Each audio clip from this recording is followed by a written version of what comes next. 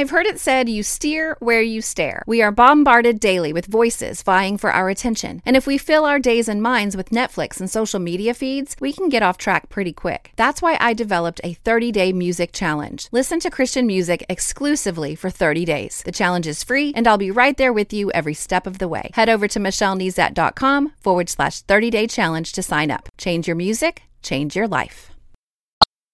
You're listening to More Than a Song, episode 314.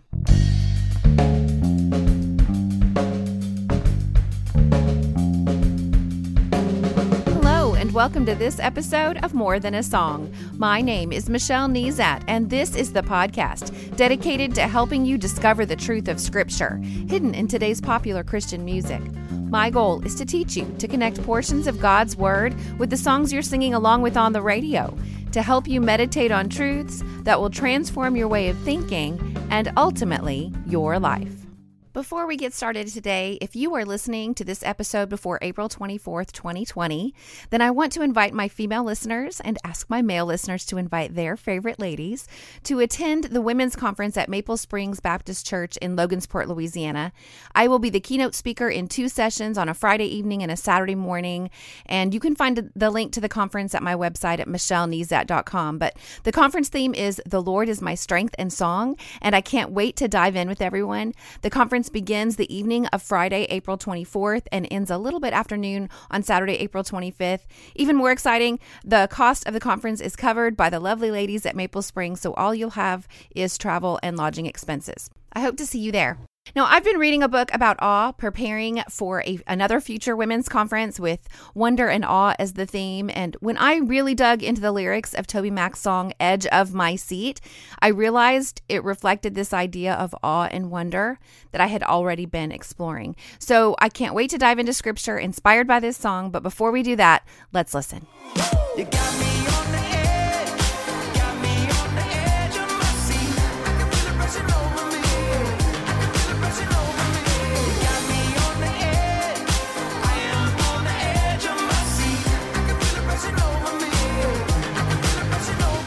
As is my habit when preparing for a podcast episode, I'll often do a quick web search to see if the artist has posted a devotion or a story behind the song.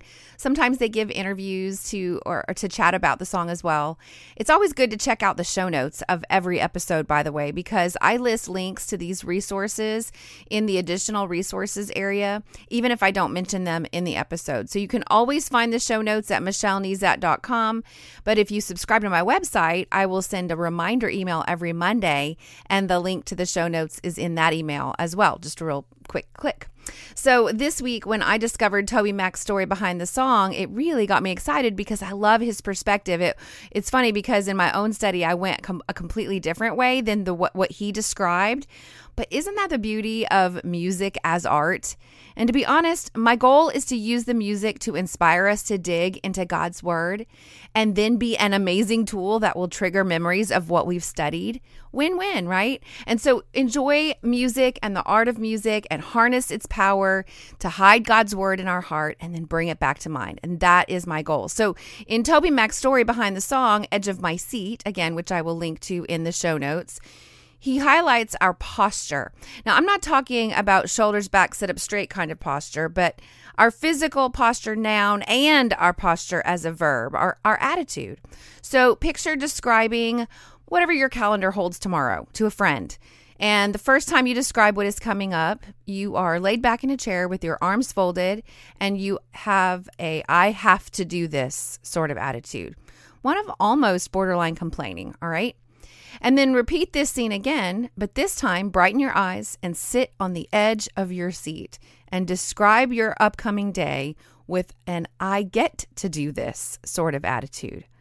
Now, how does this scene change? It's the same day. Or is it? And that's what he says is an edge of my seat sort of posture toward life, and it can change everything. I love that. I was describing this to a friend over dinner the other day, and I immediately thought of a lesson that God taught me in high school. And growing up, we weren't destitute or anything, but we didn't have a lot of extra disposable income. So going to summer camp was not on the agenda until I was in high school and I had a job of my own that provided a little extra for excursions like that. I was so excited. I could not wait to experience church camp like my friends had growing up. And I expected great things. And the experience did not disappoint. God showed up in miraculous ways. It was everything I had hoped for. And in reflecting on it after the event, however, I asked the Lord, why was this so amazing? You see, at this particular camp that year, it was my youth pastor that was the special speaker. And it was our own youth band that played the music. I mean, they were amazing, but it was our band. And sure, we were in a different place. We were in the mountains, one of my favorite places, instead of at our sanctuary at home. But the result was so different. In fact, I asked the Lord, why can't it be like this all the time? We have all the elements. We got the guy, we got the band, and what was different? And I clearly heard him respond that what was different was that we all came expecting. We were on the edge of our seats looking for God to show up. And so we saw him when he did. Jeremiah 29:13 says, you will seek me and find me when you seek me with all your heart. Am I on the edge of my seat? Am I seeking him with all my heart? Is my radar up to see how he's already working around me to be able to identify that? You see, God didn't show up because I was expecting him to. He was already there. He was always there in the mountains at camp and in the sanctuary at my home church. But sometimes I missed it because I wasn't on the edge of my seat. Not too long ago in episode 303, we studied Simeon, who was at the temple when Mary and Joseph brought Jesus as a baby to be dedicated. Now that was a guy at the edge of his seat, always seeking, always looking for the coming Messiah. And I want to be on the edge of my seat. I want to be on the edge of my seat waiting for Christ's return. But I also want to be on the edge of my seat in awe and wonder at the world around me, at what God is actively doing in our midst. And so I head over to Psalm 40 this week. And in verse 5, it says this, "Many, Lord my God, are the wonders you have done, the things you planned for us. None can compare with you. Were I to speak and tell of your deeds, they would be too many to declare."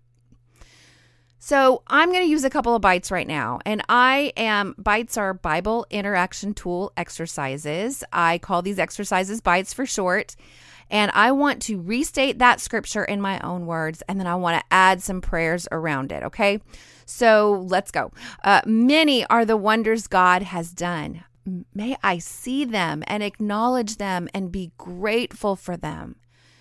God has planned so many things for me. May I rest in God's faithfulness and assurance that his plans and timing are best.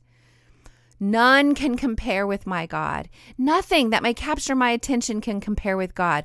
Why do I spend so much time and effort in other ways, on other people, on other tasks, on other thoughts? Now, I could start this moment and declare his goodness and his good deeds and never come to the end of my declaration because they are infinite. Many are the wonders God has done. All right, so using bites that I just used real quick, restating the scripture in my own words, and then adding a prayer around it, it takes more time. It takes more time to interact with God's word than it does just to read it. I get that, but the results are so much better. That's what my bites will help you do. Now, there's a process to approaching God's word, and it's best if you discover what it says and then move to how it connects to the grand story of Scripture, which will naturally lead to better results when determining what it means, and all of that before you worry about what it means to you, or sometimes called life application of the Scripture. Now, most devotional books, many good Christian books, and even some study Bibles focus on life application, which has led us to believe that applying Scripture to my own life is what is most important as I study God's Word. However, I think it often leads to error. Unless you systematically see what the Bible says, how it connects, and what it means first, you will misapply Scripture to how it should apply to your life at step 4, okay? And that's why the majority of my bites really help you with that first step. Some of you may be like, okay, Michelle, but let's talk about what it means, or let's talk about how to apply it to my life. You keep talking about how to read it better, because I want you to know what God's word says. Diving into what God's word says and interacting with scripture, the more you work with it, the deeper your understanding of what it is actually saying will be, so that then you can take those next few steps. And if you've been a listener the past couple of years, you can pinpoint my new love of helping you connect the text to the grand story of scripture as well. And so again, step 1, step 2, step 3, what does it actually mean? And then step 3, applying it to our lives. And I think a lot of your pastors are explaining what it means and helping you apply it to your life. And so I just want to make sure that you have a grasp of what it actually says. And every once in a while, again, we'll peek into what it means and what it means to us. I mean, it is a natural progression, but it's not where we start. Okay, we start with God and his words, and then let them lead us from there. So let's head back to Psalm 40 for a bit, just to finish out the podcast and make some connections to the grand story that you may not naturally make without some tools that are at your fingertips. Your Bible will probably tell you that this is a Psalm of David. And so as you study the life of David and other areas of scripture, you can really see him writing something like this. And then as you study Psalms, the Psalms that he's written, it really helps you understand who he is as a person when you're studying kind of like the events in his life in other areas of scripture. But what I love about David is he is not afraid to lay his feelings out there. And in so doing, he has given us a litany of Psalms to guide us as we process ourselves, as we process struggle, and as we process praise. So Psalm 40 starts like this. It says, I waited patiently for the Lord. He turned to me and heard my cry. He lifted me out of the slimy pit, out of the mud and mire. He set my feet on a rock and gave me a firm place to stand. He put a new song in my mouth, a hymn of praise to our God. Many will see and fear the Lord and put their trust in him. I love this. There is so much there that we could ponder this week. I'm headed in a specific direction, and so I'm not going to stop here long, but you could stop and use the bite of making a list of what God does in just these 3 verses. You could list those things out, or if you like to use colored pencils or whatever, you could highlight those things in your Bible. I especially like verse 3 where it says he put a new song in my mouth. It reminds me of our song that we talked about last week, One More Song for You. Not only is God worthy of one more song, he's the one that puts it in our mouths.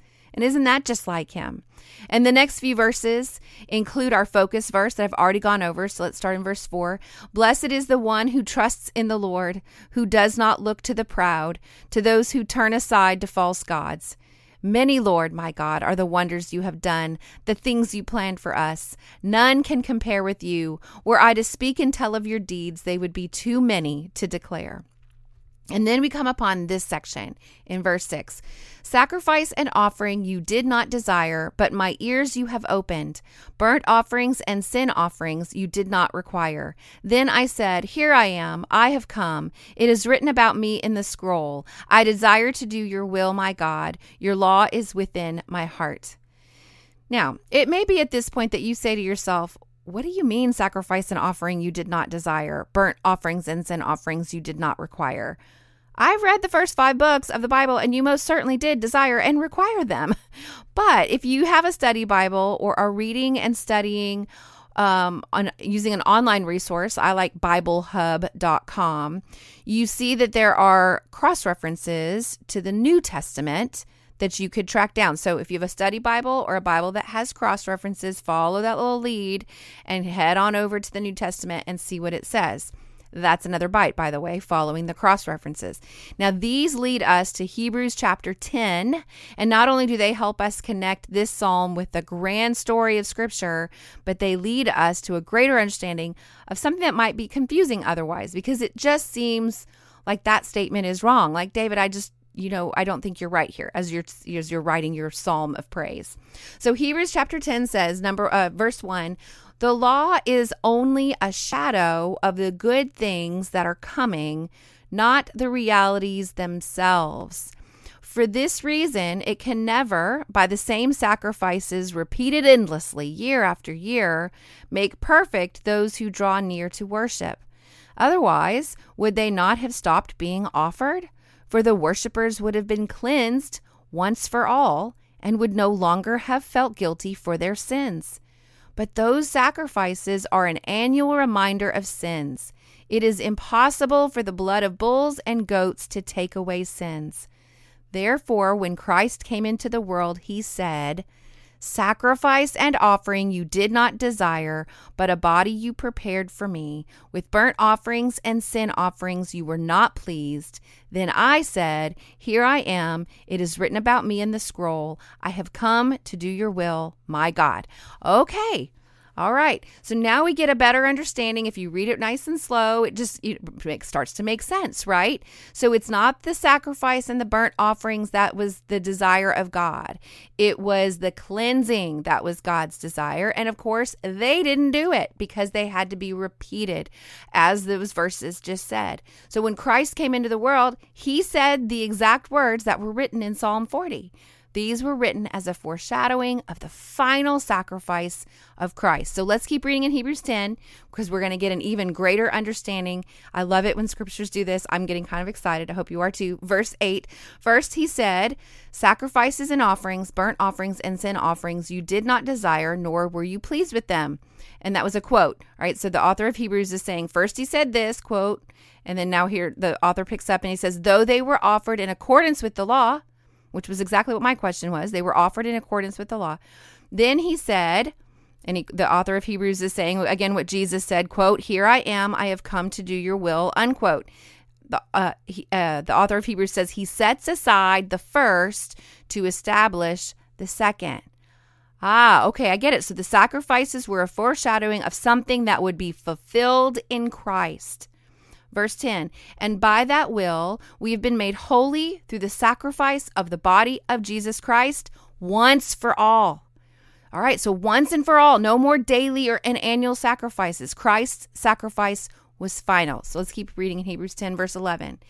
"Day after day, every priest stands and performs his religious duties. Again and again, he offers the same sacrifices, which can never take away sins. But when this priest, Jesus, had offered for all time one sacrifice for sins, he sat down at the right hand of God. And since that time, he waits for his enemies to be made his footstool. For by one sacrifice, he has made perfect forever those who are being made holy." Isn't that interesting? He's made perfect forever those who are being made holy, being made perfect, right? So it's the both and we've talked about before. Verse 15, "The Holy Spirit also testifies to us about this. First, he says, 'This is the covenant I will make with them. After that time, says the Lord, I will put my laws in their hearts and I will write them on their minds.'" That, by the way, if you followed the cross-reference, it's in a quote and it's indented and you might go, this is from somewhere else.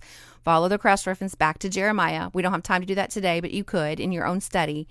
Verse 17, "Then he adds, 'Their sins and lawless acts I will remember no more.'" That's also from Jeremiah. "And where these have been forgiven, sacrifice for sin is no longer necessary." All right, let's head back to Psalm 40. What is our response to this? We do not have time. We're already almost at the end of the podcast. We do not have time to sit and ponder this, but I want you to sit and ponder this. The truth of what I just read to you is unbelievable. We're on the edge of our seat with a bullhorn in verse 9 of Psalm 40. "I proclaim your saving acts in the great assembly. I do not seal my lips, Lord, as you know. I do not hide your righteousness in my heart. I speak of your faithfulness and your saving help. I do not conceal your love and your faithfulness from the great assembly." We don't conceal or hide any of the wondrous things about our God. We proclaim them. We sit on the edge of our seat. We seek them and then we proclaim them because our sins have been forgiven and sacrifice for sin is no longer necessary. This is good news. So what's next? Study Psalm 40 this week. Interact with God's word. Restate these verses in your own words. Add your prayers back to God in what you're writing. Follow the cross-reference to Hebrews 10 and see the wondrous act of our Savior as the final sacrifice for our sin. May our posture be that of wondrous expectation And may God meet us there. And then while you're in God's Word this week, let me know how you're doing. Email me, Michelle@michellenezat.com. Hop on Twitter @MichelleNezat or Instagram @MichelleNezat. My public Facebook page is Michelle L. Nezat, and we can talk about what you're learning. Now, before I tell you what song will be featured next week, I want to thank any new subscribers who have subscribed recently, like Janine from California, Samantha from Ohio, Chelsea from Nevada, Holly from Guatemala, Amy from Georgia, Lauren from New Zealand, and Frenchie from Georgia. Welcome. Now, new subscribers to my website, they benefit from a one-page resource of my top 5 bites. This is that I use on the podcast. This is a really great place to start, a really great resource. Subscribers will also benefit from an email that I send once a week. As I mentioned before, in that email, you get a weekly memory verse resource to display on your smartphone, tablet, desktop, or you can print it out. You get an email recap of the week's episode, and you get instant access to any of the extra resources that I create from time to time for my episodes. All of that, by the way, is just to say thank you for listening. So head over to michellenezat.com to subscribe today. And have you had a chance to write a review in iTunes for the podcast yet? This really encourages me, but it also helps me stay visible to new listeners. And as always, if you take the time to review my podcast, I will take the time to personally thank you right here on the podcast. Of course, you can listen to the podcast directly on my website at michellenezat.com through iTunes or the Apple Podcast app. You can follow on Spotify or Stitcher Radio or your podcast listening app of choice. Well, that's it for this episode of More Than a Song. Next week, I will be using Smile by Sidewalk Prophets to lead us to Scripture. If you liked this episode, however, would you mind sharing it with others? I've made it really easy. With just one click, you can share via Facebook, Twitter, or email. Just head over to michellenezat.com/314. While you're there, I'd love to hear from you. Click on comment to join the conversation. Until next time, take time to meditate on God's Word and consider His ways.